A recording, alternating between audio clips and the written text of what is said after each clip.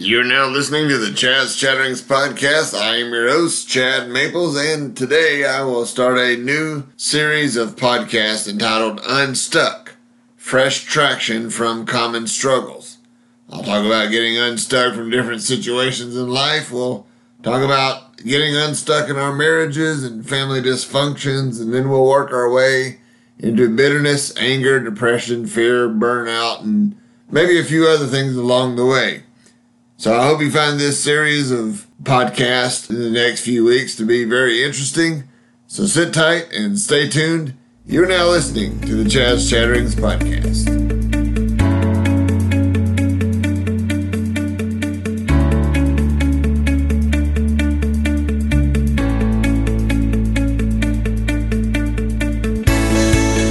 Welcome to another edition of the Chad's Chatterings podcast. And while you're here, make sure you like, follow, or subscribe to the podcast so that you can know when new episodes become available. Today I'll start a series of podcasts entitled Unstuck, Fresh Traction from Common Struggles. Today I will start part 1 of getting unstuck in our marriages. Now before I get started, I know that the last year has been kind of tough. Maybe really tough on a lot of people. We have been stuck in our homes because of COVID-19 and the coronavirus. Maybe you've had to quarantine yourself into your home, and maybe you've had to work from home. Maybe you felt like you were stuck at home. And the last year has not been really a normal kind of year because of the virus. And so some of us have felt like we were stuck at home, or we were stuck not being able to do things that we normally wanted to do. But when we talk about life in general, sometimes we can get emotionally stuck in different situations and we don't know how to get out of them. And that's what this series is going to be about, is getting unstuck in different situations and different avenues that come along in life. And we'll talk about relationship issues. We'll talk about emotional issues. And today we'll start talking about getting unstuck in our marriages. Now, I realize that there's people out there who may be listening to this who are not married, but I still believe that what is going to be said in this podcast and also part 2 of next week's podcast is very, very important information that can prepare someone for their marriage ahead if they are not married. And if you're currently married, of course, the applications still apply. There's a lot of people that feel like they are stuck in their marriages and they don't know what to do about it. God has established marriage for man's happiness, and yet our society is doing things to marriage today that go against God's plan and God's design for it. 50% of all marriages, and maybe the statistic is even more than that today, 50% or more marriages end in divorce. But long before the couples ever mentioned the D word in their relationship, they were stuck. They weren't moving forward or backwards spiritually or emotionally in their relationship. And they were not meeting each other's needs emotionally or physically. And they were stuck and did not know what to do. So they just decided to give up. So all of the main points that we're going to talk about in marriage comes from the book of Proverbs. We're going to make 2 points today in today's podcast, and then I'll make the rest next week. But the first point that we want to realize in our marriages is getting unstuck by prioritizing your marriage. Proverbs 13 verse 10 says, "By pride comes nothing but strife, but with the well-advised is wisdom." So Solomon says, by pride comes nothing but strife, meaning the blind assumption is that things are okay even when they are not. Maybe you've been blindly assuming that everything is fine. I'm fine, you're fine, everything's fine. Or somebody will say, well, my marriage is not as bad as my sister's marriage, or it's not as bad as my brother's marriage. It's not as bad as my Uncle Bill's marriage. But part of the problem is the refusal to admit that there is a problem to begin with. If you want to have a good marriage, you have to work on it. My next door neighbor has a awesome looking front yard. His grass is perfect. It's dark green. He's got that like flat top green that everybody's jealous of. It's that thick green grass. He doesn't have any weeds. He doesn't have a tree in his front yard. So the whole front yard is just this flat, perfect, dark, thick green grass. And then you look at my yard, which is right next door, and it's not as thick, and it's got some dead spots, and it's got some bald spots in it. And it doesn't look horrible, but it doesn't look as good as my neighbor's yard. And it's easy for me to look over at my neighbor's yard and say, well, man, I wish my yard looked that good. But the reason that my neighbor's yard looks so much better than mine is because that he's put more work into it than I have with my yard. He's put more time, more energy, and more money into his yard than I've put into mine. And if you know anyone who has ever built a business or written a book or received a college degree or did anything like that, you know they've had to work on it. And if you want something good to happen, you're going to have to work on it. And people weep over the fact that they don't have a good marriage, or their marriage isn't as good as so-and-so over here, or this couple over here has got a great marriage, and man, I really wish I had a marriage that was as good as theirs. But the fact is that they can have a good marriage, they just have to work on it. They don't work on it, they don't evaluate it, they don't review it, or think about it. And so many people get stuck in their thinking and telling themselves, well, my parents, my grandparents, they didn't have a good marriage, and so I'm probably not going to have a good marriage either. And you can't have that mentality when it comes to your marriage. It's your marriage. It's not anybody else's marriage. And so you have to get out of this victim mindset of, well, nobody in my family's had a good marriage, so I'm not going to have a good marriage either. If you want to have a good marriage, you have to work on it. Proverbs 15 verse 17 says, better is a dinner of herbs where love is than a fatted calf with hatred. How good does a dinner of herbs sound? Not really good. You probably prefer a big, nice, thick, juicy steak. And so here Solomon is saying it's better to eat lettuce every night in a house where there is love than have a steak dinner every night and have hatred that's going back and forth between each other. Proverbs 18 verse 22 says, he who finds a wife finds a good thing and obtains favor from the Lord. God's provision for what a woman needs is a godly man, and God's provision for what man needs is a godly woman. And all attempts to erase role distinction based on gender are evil and are not from God.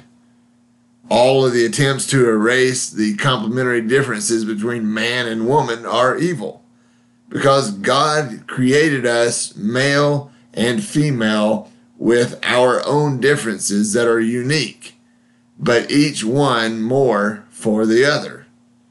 In the beginning, God said it is not good that man should be alone, and the same thing can be said about women. It is not good that women should be alone. One of my college professors gave some advice about working on your marriage, and it's a 3-word advice, a 3-word sentence, and you have to pay very close attention because it requires explanation. His 3 words of advice for a marriage were lie, cheat, and steal. Now, you're like, whoa, what do you mean by that? Lie only with each other, cheat death by living a healthy lifestyle, and try to steal at least 30 minutes a day with each other. That's what that means. It doesn't mean what it actually sounds like. And so the first thing that we want to do is we want to prioritize our marriages. And if you want to have a good marriage, you have to work on it. The second point that we'll make in this podcast is to get unstuck in our marriages, we have to admit that we are sinfully influenced. Now, I'm going to talk about the wife's role first, and don't get mad. I hope the women listening to this don't get mad, because I'm going to get to the husbands as well. So I'm going to treat each side equally. I'm just talking about the women first, so just bear with me. I know I have to kind of throw that out ahead of time as a precautionary measure, if you will. But we'll talk about the wife's role according to Proverbs. Proverbs 27:15 and 16 says, a continual dripping is on a rainy day, and a contentious woman are alike. Whoever restrains her restrains the wind, and grasps oil in his right hand. So you have this picture of a woman who is always arguing or always nagging, and Solomon says it's like a constant dripping. It's drip, drip, drip, drip, drip, and it's constantly on everybody's nerves. And to make it stop, the passage says that it would be like grasping the wind or restraining the wind. And if you've ever tried to do that, let me know how that works out for you, because I haven't been successful in it myself. And he says it's also like grasping oil in your hands. Only the dripper can stop the drip. Only the godly, humble, preserving, Christ-filled woman can stop the sinfully influenced dripping and nagging and the kind of thing that Solomon is talking about here. 1 Peter 3 verse 1 says that even if the husband does not obey the word, they, without a word, may be won by the conduct of their wives. And sometimes it's the conduct of the wife that changes the husband. And to the women, God's word says that you will get further in your marriage by loving and respecting the man that you are married to. Proverbs 12 verse 4 says, an excellent wife is a crown for her husband, but she who causes shame is like rottenness in his bones. A crown is the most valued and lasting symbol of status, and here the scriptures are telling us that having an excellent wife and a certain type of woman is the crown of her husband. But it goes on to say, but she who causes shame is like rottenness in his bones. And what bone cancer is to the body is the same for a wife that causes shame. Now we'll talk about the men and the husband's role. Proverbs 27:8, the New American Standard Version says, like a bird that wanders from his nest, so is a man who wanders from his home. Now, how clear is that? You imagine a bird that wanders off from his nest and he's just aimlessly roaming around and he's not paying attention to where the nest is. What can you say about that bird that wanders off aimlessly from the nest? Well, it's vulnerable, it's unprotected, and it's in grave danger. And that's where you're supposed to be, men, is at your home. When you get done at work, go home. When you get done running errands, I understand you have errands to run after work. Maybe you have to go get gas. Maybe you buy the groceries. Whatever you have to do during the day, when you get done with work and running your errands, go home and spend time with your wife. Play a game or watch a movie with your wife. And then you have some grumpy voices, I like to say. There's 3 different grumpy voices from men that come into play here. And one grumpy, wimpy voice would say, well, my friends are doing this or my friends are doing that. Listen, your wife is your number one friend. Okay? Forget about your other friend. Now, if you're single and your friends want to hang out, that's fine. But when you're married, your so-called friends are number 2 on your list. Your wife is your number 1 friend. put her as a priority first. And then another wimpy voice would say, well, my wife used to be my best friend. And you know what? She can still be your best friend if you spend time with her. Then a third wimpy, grumpy voice could say, well, the grass is greener on the other side. You know what? The grass is going to be greener where you water it. And if you take care of the grass at your own house, you're going to have the greenest yard in the neighborhood. It's a guaranteed fact. Here are some ways that you know that you are neglecting your wife. You know that you are neglecting your wife when you give one-word answers to heartfelt questions. Your wife will say, well, how was your day? Or how do you feel about this? And your answer is, fine, okay, whatever. 1 Peter 3, verse 7 says, husbands likewise dwell with them with understanding, giving honor to your wife. You honor your wives by answering her questions and opening up to her.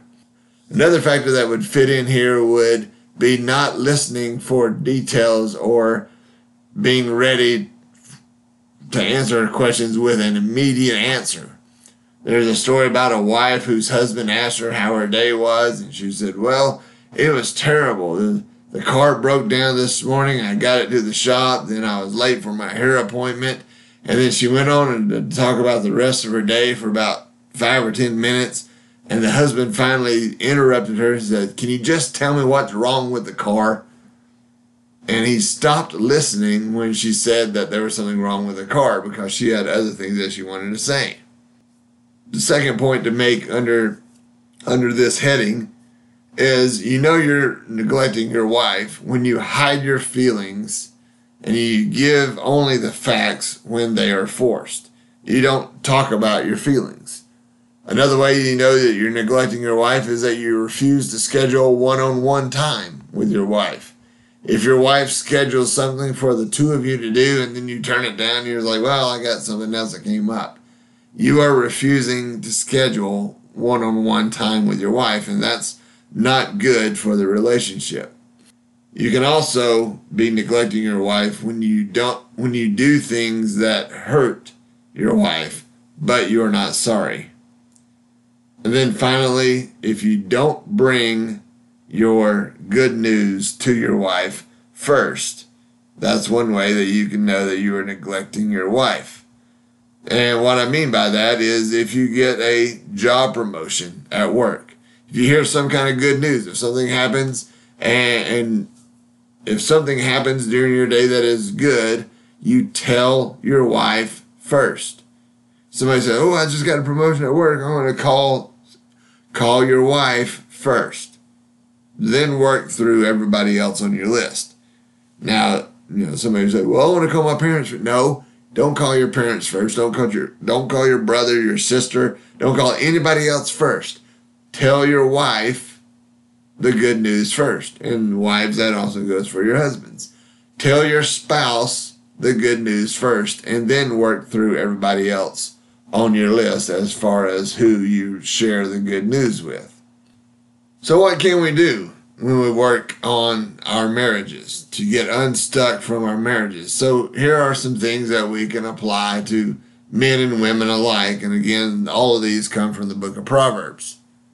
Proverbs 15:23 says, a man has joy in an apt answer, and how delightful is a timely word. Words that are needed, not too many and not too few. A man has joy in an apt answer, one that is appropriate, suitable, and fitting for the situation. To have the right thing to say in the right amount of time at just the right time, that's a pretty good feeling.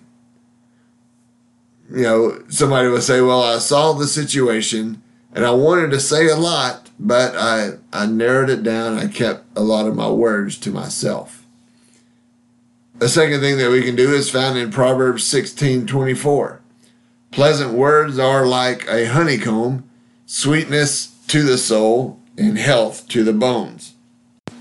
Now, it's very interesting that Solomon would mention a honeycomb in this passage because honey is high in carbohydrates, a source of B6. It contains mineral, iron, and calcium, and copper, and natural antioxidants. And all of that to say that this passage has been in God's Word for more than 3,000 years. But Solomon's point was that pleasant words are good for the soul and the body. They are good for us spiritually as well as physically, and how much health is lost by vicious words and vicious things that never should have been said. So we need to replace our nagging and our negative words with words of kindness and positivity. If we can, in our relationships.